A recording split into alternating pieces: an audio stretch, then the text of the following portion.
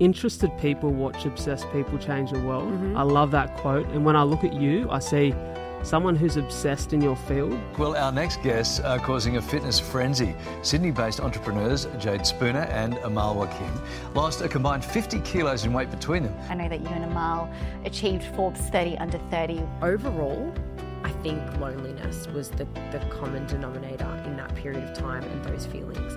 I know that there's a life that is meant to be lived, and I'm not living it. I'm becoming me and not Jade from Evolution, which was a big discovery process for myself. I think it's just so important to wake up and love what you do.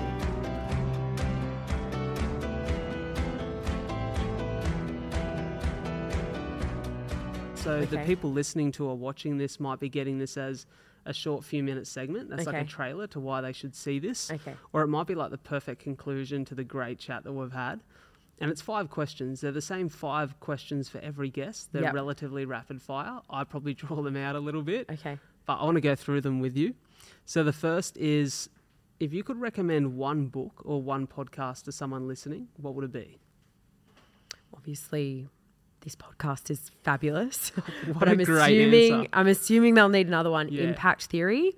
By the Tom. Yes, I am huge. I don't think he can do any wrong, can he, in terms of content? He's amazing. Even the way him and his wife complement each other. Yeah. They're both fantastic in content. Yeah, they're great. What I love about pretty much his philosophy on life is he's obviously a commercial man that has had huge success, which I love. And as a result, he has a caliber of people that he attracts in his podcast studio that are of just this, league of their own type thing.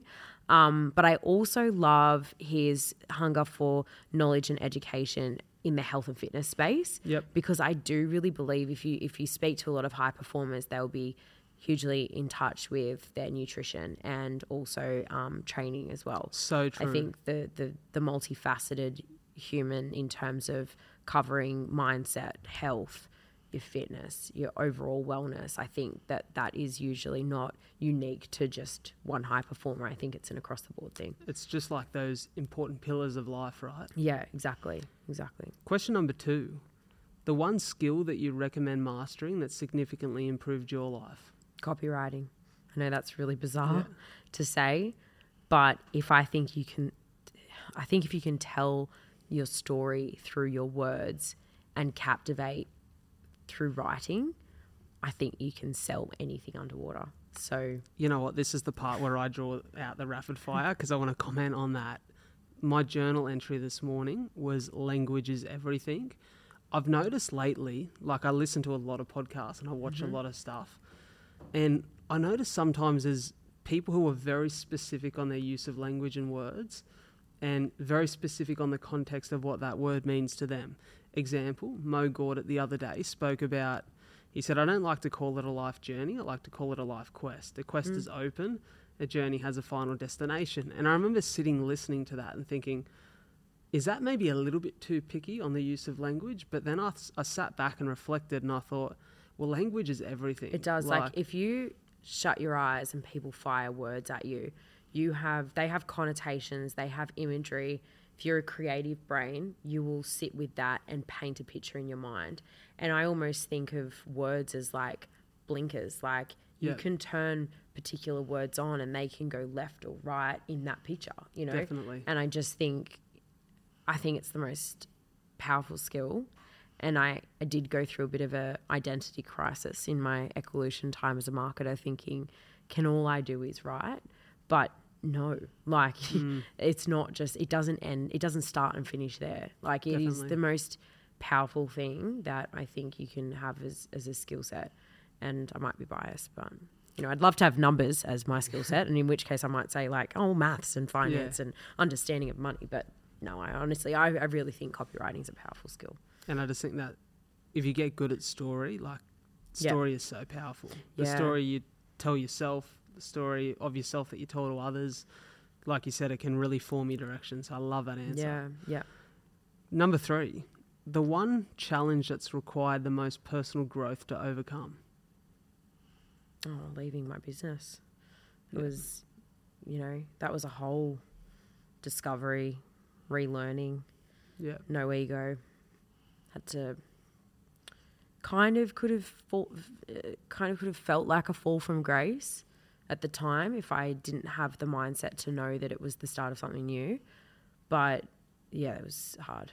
It was really hard. I love it. And if this is a trailer for you, you need to listen to the episode because of that. Number 4 is the one daily habit or ritual that if you could only pick one thing in your life outside of your work that you think sets you up for success, what would that be? Exercise. Without a doubt, no hesitation. Is there a specific style that works for you? Or? Nah, I have this adamancy that each morning I just have to move my body or sweat at some point in the day, you know, like I love it. I love long distance running. This is the part where I sign you up for a charity marathon in about a year's Honestly, time. I'll do it. Come with us. I'll do it. I did Movember. I ran a marathon from Movember back in November, and that was... Honestly, I feel like when it's a charity event, you find something inside you that's very special. Love it. Well, Fernie's laughing behind the camera because I've forced him to run too now. So we're in it together. Yeah. So it's 42 for CF. We raise money for Cystic Fibrosis Australia. Yeah, so unreal. No, I'll I have to can't. let you know next time. Yeah, definitely. But no, without a doubt, exercise. Like I honestly think that it can completely change your mindset. I'm pretty good with diet. Obviously, I've come from an evolution background, so it's an 80-20 approach for me. And I've become recently far more cleaner in my diet than I previously was. And I think that's also a bit of a growth thing too, and a bit of a pivot in my own personal life. Because I do think the way that you treat your body in both your habits and your eating and exercise and whatnot is a reflection of your self-love. Definitely. And so I think the better you are to yourself, the better you operate and perform. For sure. Let me tell you, I got the 80-20 the wrong way around on the weekend, so I'm cleaning it up today. There was a salad before I drove up here, so I didn't go into Macca's. The last question for me, which is almost, it's my favourite question for me. This is so important, and I think this is your opportunity to really speak to the people that are watching or listening to this. If you could share one message with this audience and encourage them to act on it, to make it a part of who they are and what they believe, what would that be? I don't want to be cliche in this, but I think it's just so important to wake up and love what you do. I think in any pursuit, you know, whether that be to a goal that is outside of work, or whether it be a career goal, or whether you're building a business or training for a marathon, no matter what it is, I think that there's going to be tough parts of anything that's worth having won't often come easy. But I just think if you're hating the process more than you're hating the potential of achieving the goal, then you're probably on the wrong path, and like, just don't be afraid to jump off it.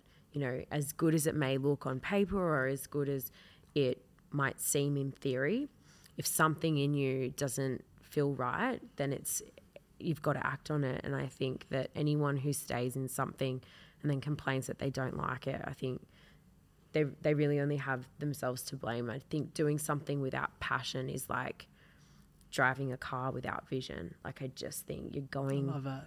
You had no way, you know, it's just, I love that. It's a slippery slope. There's a saying that I have, and I've said it previously, but you can win a rat race, but you'll always be a rat. And I think that couldn't be more true for, you know, being on a path and pursuing something that you just feel emptiness. And I think there's nothing better than just loving what you're doing. And if you've had that feeling before, you would know that if you don't have that, you've got to try and find it again. I know it too well. I feel it. And thank you so much for this. Thank you for having me. Look, sitting down with you, it's no surprise to me now, like getting to know you over this last hour and a bit.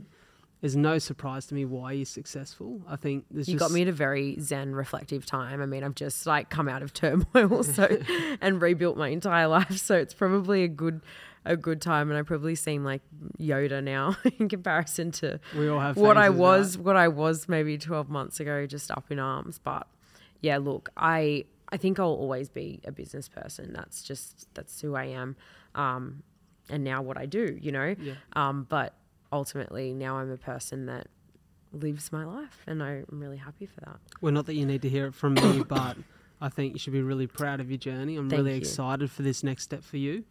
And it's just been an absolute pleasure to have you here on the show. I'm going to make sure that every one of your social tags, all of the links to your business are all in the show description. So for anyone listening or watching, make sure you head across, give that the love it deserves, and be sure to hit that follow or subscribe button. Leave a rating and review, 5-star preferably.